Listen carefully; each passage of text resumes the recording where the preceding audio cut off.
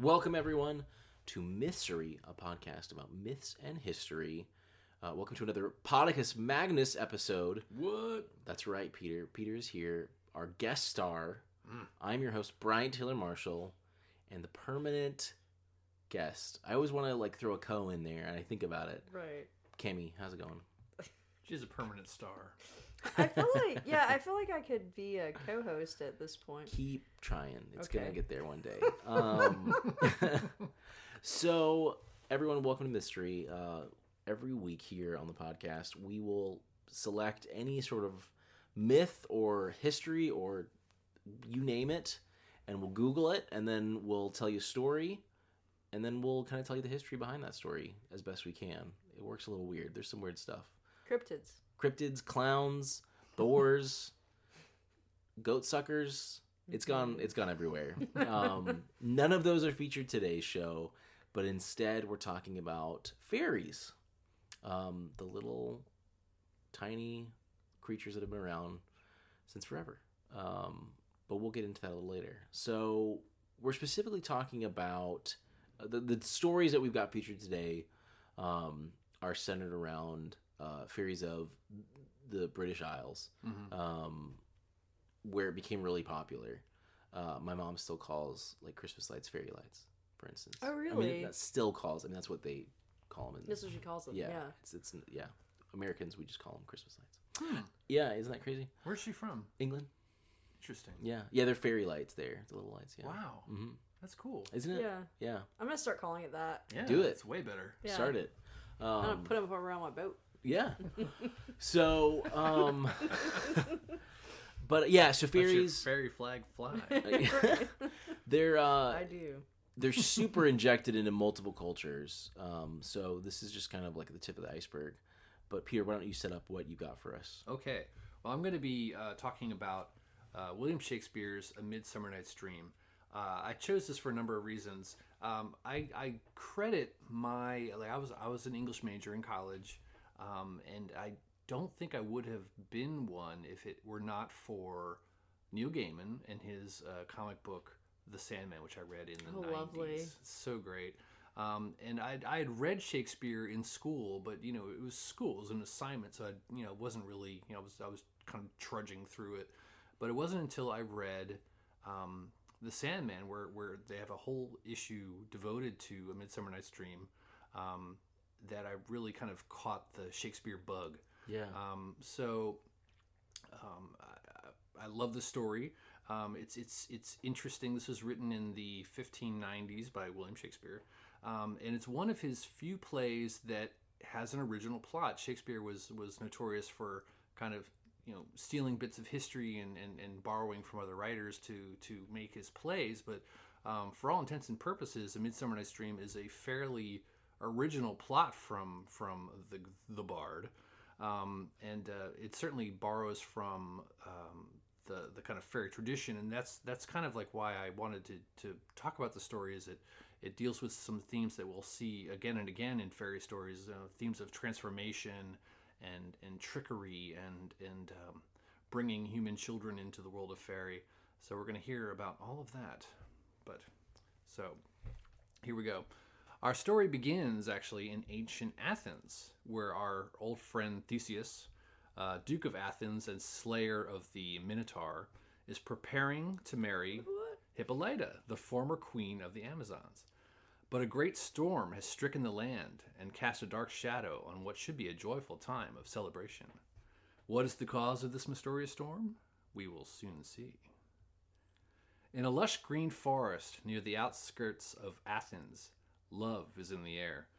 Two pairs of star-crossed lovers have become lost within the labyrinthian forest and their own tangled emotions. Hermia is in love with Lysander, though her father demands that she marry honorable and handsome Demetrius. Helena, Hermia's best friend, is herself in love with Demetrius, who broke off their relationship when he became betrothed to Hermia. Meanwhile, a troupe of very English-sounding actors are preparing a play on the occasion of Theseus and Hippolyta's wedding. Among them are the players Peter Quince, Nick Bottom, Francis Flute, Robin Starveling, Tom Snout, and Snug. Mr. Bottom will play the lead role in their stage production of Pyramus and Thisbe, and the players part ways, agreeing to meet at the Duke's Oak in the center of the forest. So what we're seeing here is kind of interesting. We have this collision of like Greek mythology and English players, and as we will come to see, some English variations on classic fairy tropes. So there's another party at play in the forest outside Athens. The king of fairies himself, Lord Oberon, is having some marriage issues of his own with his queen Titania. And it's this dispute that has disrupted the weather and threatens to warp reality itself. You see, Titania has adopted a human boy, an orphan whose mother was a devotee of Titania. She wishes to bring the child to the world of fairy, where he will become a changeling. Jealous and threatened by the child, Oberon vows to punish his queen for her disobedience. He calls upon his servant, Robin Puck Goodfellow, a mischievous trickster with the legs of a goat, pointed ears, and a devilish smile. Oberon orders Puck to retrieve a flower called Love in Idleness, which grows where one of Cupid's arrows mistakenly fell. From this flower, Oberon will concoct a potion that, when placed on a sleeping person's eyelids, will cause them to fall in love with the first person they see. His aim is to make Titania fall in love with a wild beast, and, in her shame, she will agree to give the changeling child over to him. While walking in the forest, Oberon observes the star-crossed lovers, and watching their futile attempts to woo one another away from their intended partners, orders Puck to give them all a dose of the love potion also. Puck makes a bit of a bullocks of it and causes both men to fall in love with Helena, while Hermia becomes further lost in the twisted branches of the forest and the thorny snares of heartbreak. Meanwhile, our band of players have traveled deep into the forest to rehearse their play. Puck becomes highly amused by the leading man Bottom and transforms his head into that of a jackass. The other players flee when they see the transfigured Bottom, but Bottom resolves to await his friend's return and reclines under a great spreading tree, singing to himself. And who should find him there but Titania, who has just awakened from a nap and has been freshly anointed with the love potion. She immediately falls madly in love with Bottom and his very handsome, hairy donkey face. While she dotes on him, Oberon seizes the changeling child. Having achieved his goal, Oberon orders Puck to undo the spell. Bottom is restored to normal, and the four lovers, lost in the forest, find their way home again and find true love along the way. Theseus and Hippolyta arrive on the scene as they are hunting in the woods. Finding the young lovers, they arrange a group wedding then and there on the spot. Back in Athens, the players have reunited and put on a terrible production of Pyramus and Thisbe, but the wedding guests mistake it for a comedy and just eat it up. Springtime for Hitler. In Germany. Thanks, guys. The storm in their marriage subsided. Oberon and Titania arrive at the wedding and bless the newlyweds. Puck concludes our story by breaking the fourth wall, suggesting to the audience that it was all just a dream and we are all merely players. And here's what he says. If we shadows have offended, think but this, and all is mended, that you have but slumbered here while these visions did appear, and this weak and idle theme, no more yielding but a dream. Gentles, do not reprehend. If you pardon, we will mend. And, as I am an honest Puck, if we have unearned luck, now to escape the serpent's tongue, we will make amends ere long, else the Puck a liar call. So good night unto all you all. Give me your hands if we be friends, and Robin shall restore amends. That's good. Fun fact, I played Nick Bottom in a high school production of Did the you show. really? Yeah. Oh, I could totally see Yeah. that. Also, I almost forgot, honestly. I just remembered, I was like, I think I did that. Yeah, it was great. so I would recommend Bryant's high Yeah. school show. Something you should look into. No, I was just thinking about Lucius and the Golden Ass, how he was transformed. Mm-hmm. Yeah, I don't know. That's cool. Yeah. It's really neat. Things connect in weird ways. Mytheme. That's what we're here for. We get a buck every time we say that word. Together. No, that's great. Mytheme.com. Right, yeah. No, that's great. Your fairies have a long history in England, and it's fun seeing them as like we talked about, like there's not like a fairy pantheon. I mean, the fairies are they're a creature. There's so many things, but it's cool to see like there's a king of the fairies and a queen of the fairies, and fairies could have been like they could have been responsible for terrible things, but there was a slight change, and obviously by Shakespeare's time he was turning them into that, more playful creature. Well, what's interesting is I think these fairy stories are very old, and what we're seeing in this play is kind of Shakespeare kind of bringing it to a popular audience. Like this play would have been probably performed at court. Historians think it may have actually been written for a wedding, and that Queen Elizabeth may have been in attendance. So what we're seeing is like kind of a mainstreaming of these fairy stories into a piece of popular fiction. Yeah. But these stories have been around for hundreds, if not thousands, of years before this play was written.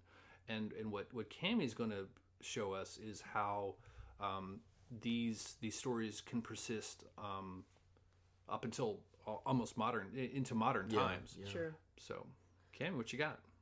Yeah, so my sources are The Fairy Ring or Elsie and Frances Fool the World by Mary Lusher, and that may have been a bit of a spoiler.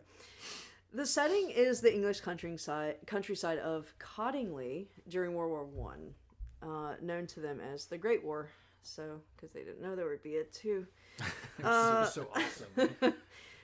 James M. Barrie has released Peter Pan, and Sir Arthur Conan Doyle believes in fairies. Who's that? He wrote, oh my god, why did I forget what he wrote? Sherlock Holmes. Sherlock Holmes, thank you. I knew it, I just couldn't remember the name. It's elementary. Get out, please, It sir. is. You're done. Anyway, so he believes in fairies hard. And Frances, she's a little girl. She's just come to England from Cape Town, South Africa, where her father had been stationed. Frances was to be staying with her uncle and aunt and cousin while her father went back to war. Her cousin Elsie was 15 while Frances was 9. Frances spent many of her days outside wandering the garden and brook that ran through the property. After a while, she met a little leaf that twirled on its own, without the wind. Upon further inspection, she saw a little man who was twirling the leaf as he walked by the brook. She returned day after day and would see the little men in green, and she would also see flying fairies. They would hold gatherings for what purpose was a mystery. No one really believed the girl saw these creatures when she told them about the encounters. Of course, one day, when the adults were teasing Frances about them, Elsie came to her defense and said that she saw them too. She told Frances that night that she had a plan to show the adults that fairies existed. Elsie's father had a box camera, you see.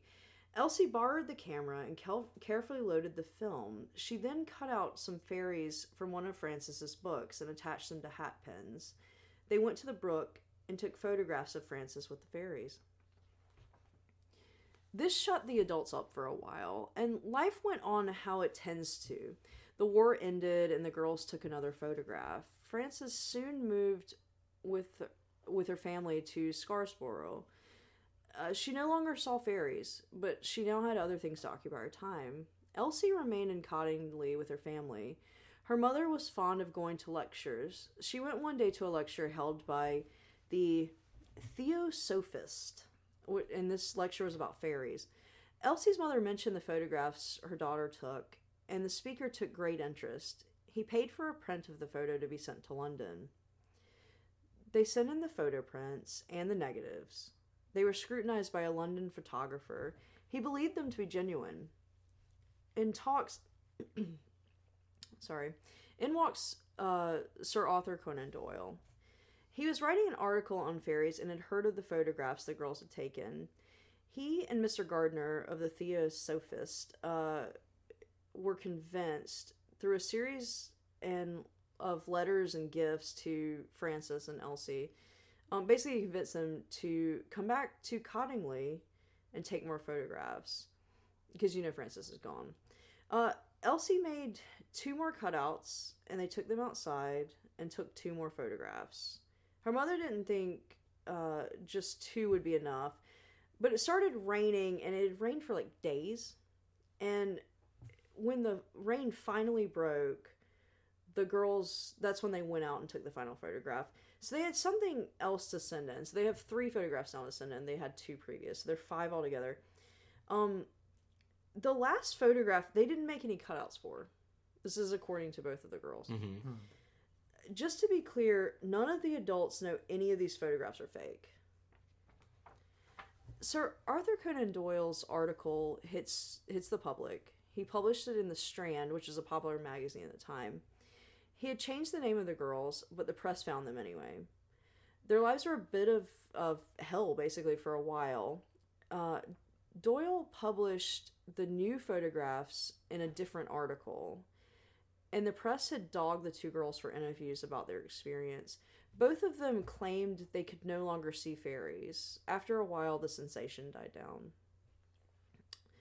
So, some time passes, both of the girls grow up, they get married, they live their lives. They keep their secret until 1983, when Elsie told the truth. Frances claimed to her dying day, however, that while the first 4 photographs were fake, the Fairy Bower photograph, which was the 5th one that they took, was real. So... What? That's yeah. amazing. That's and amazing. you can look up, and I might try to post this in the Facebook group, but Please. Totally. you The can look up pictures. the 5 pictures, and the Fairy Bower one, it's really neat. It's very different than the others. The amount of time they would have had to spend just cutting out the number of fairies that are in that photograph is just insane anyway. Oh. Yeah, so that's it's cute. I'll put them up. I'll put them all up. Yeah, absolutely. I seem to remember they made a film about this too. Yes, I was going to recommend actually. The film is called Fairy Tale: A True Story. Yeah. And that was like the kids version, and there was also photographing fairies. And I want to say, I'm not sure if this is true, I want to say Sigourney Weaver's in it. I'm sold. I want to say that, but it's like an adult version of that film, so it's like the R rating. Okay. But the Fairy Tale: A True Story, I remember seeing that when I was a kid. That's really cool. Yeah. What's amazing about that to me is like the thirst, the desire to make these beliefs real. Like that the public was.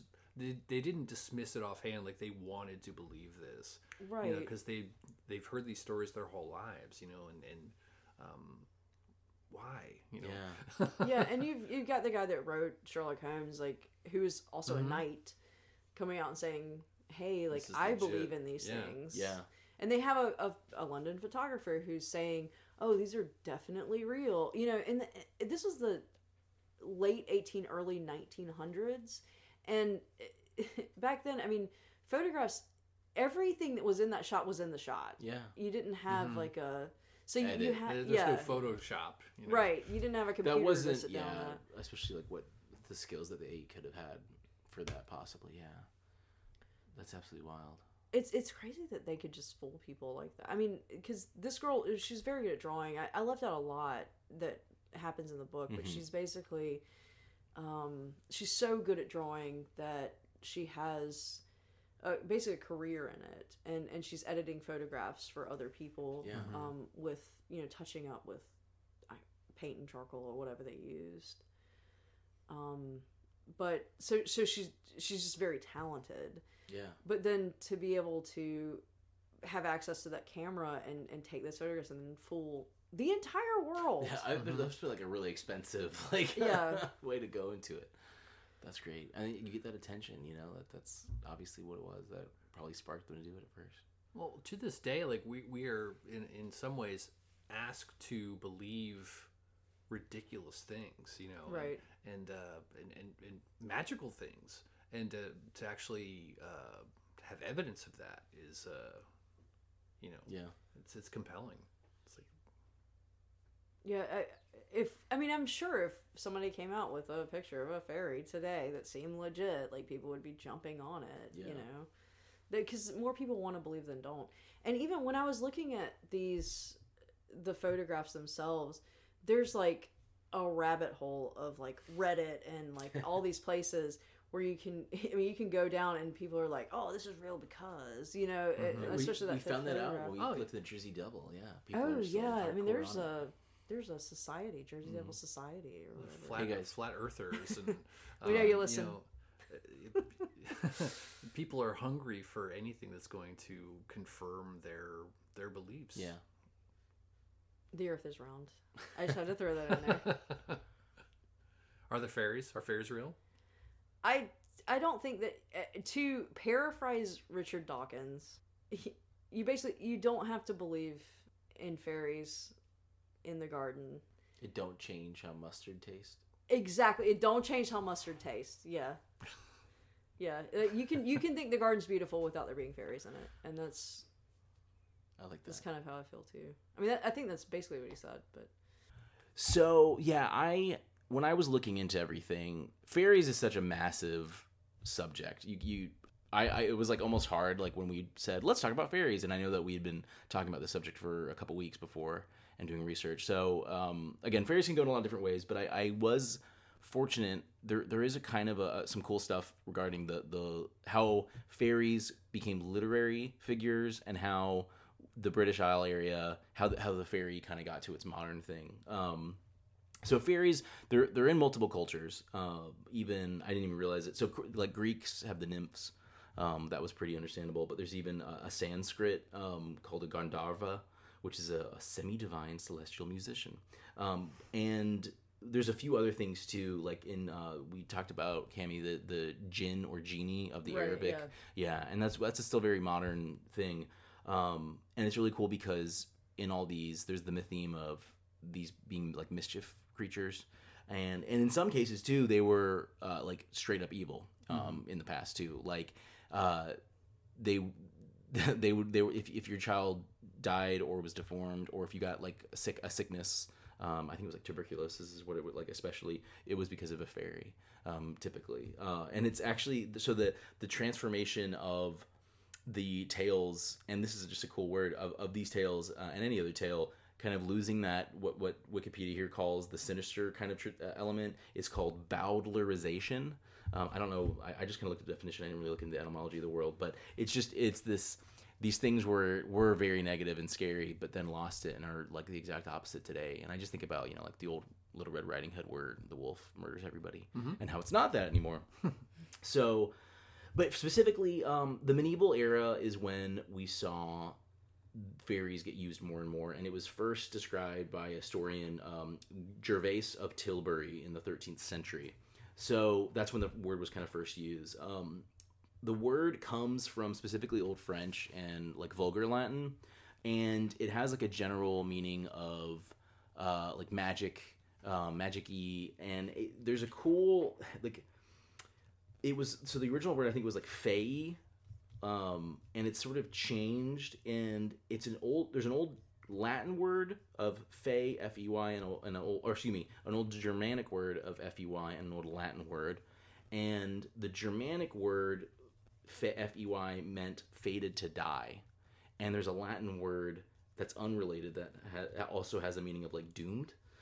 So it's kind of interesting that like the word fairy, it was like an adjective in a lot of ways, or an explanation. It wasn't like you could even call gnomes or goblins or whatever, you would call them fairies in a sense. It's like a descriptor. Yeah, a little creepy magical being that's gonna mess with you and your kids.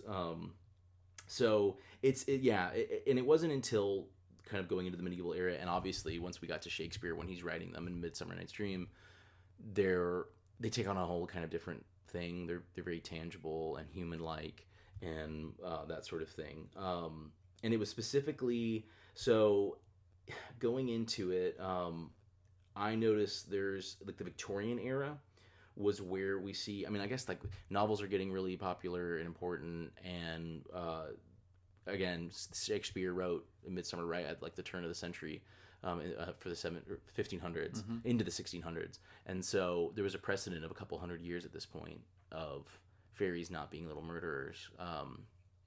And Queen Victoria had a fondness of like fairies in paintings and stuff like that. And there was this big moment or movement called the Celtic Revival. So this is a term, or the Celtic Twilight, or Celtomania, as Wikipedia puts it. And it was a 18th and 19th century, or excuse me, a 19th and 20th century sort of revivalism of old Celtic or Celtic, Welsh, British, old Britannic, pre-Roman or like Anglo-Saxon kind of venturing, and it was that the love of that culture and the revival of that, and so we saw a huge flourish of that into what was then modern, into novels and again paintings. Like there's tons and tons of great ones like that. So it was just a nice little flow of where it came from. I know we kind of got like rings of things like how the old stories that we know, like Beauty and the Beast, was a classic, an ancient story, but when it was scribed, it was scribed to its audience, and that's why it has that tone. I remember you were kind of talking about that. Yeah. Excuse me. I think what we're seeing here is kind of this evolution of fairy. I think one of the reasons we've kind of grappled with the subject because it is so large is these stories are really, really old. And we've seen, we've grown up with fairy tales and Disney movies, and we have this certain idea about fairy, but it's evolved so much. It started off, I think, as these kind of elemental mythical creatures like from ancient times, and we kind of used fairy as a kind of a catch-all term to kind of group them together in a way that makes sense.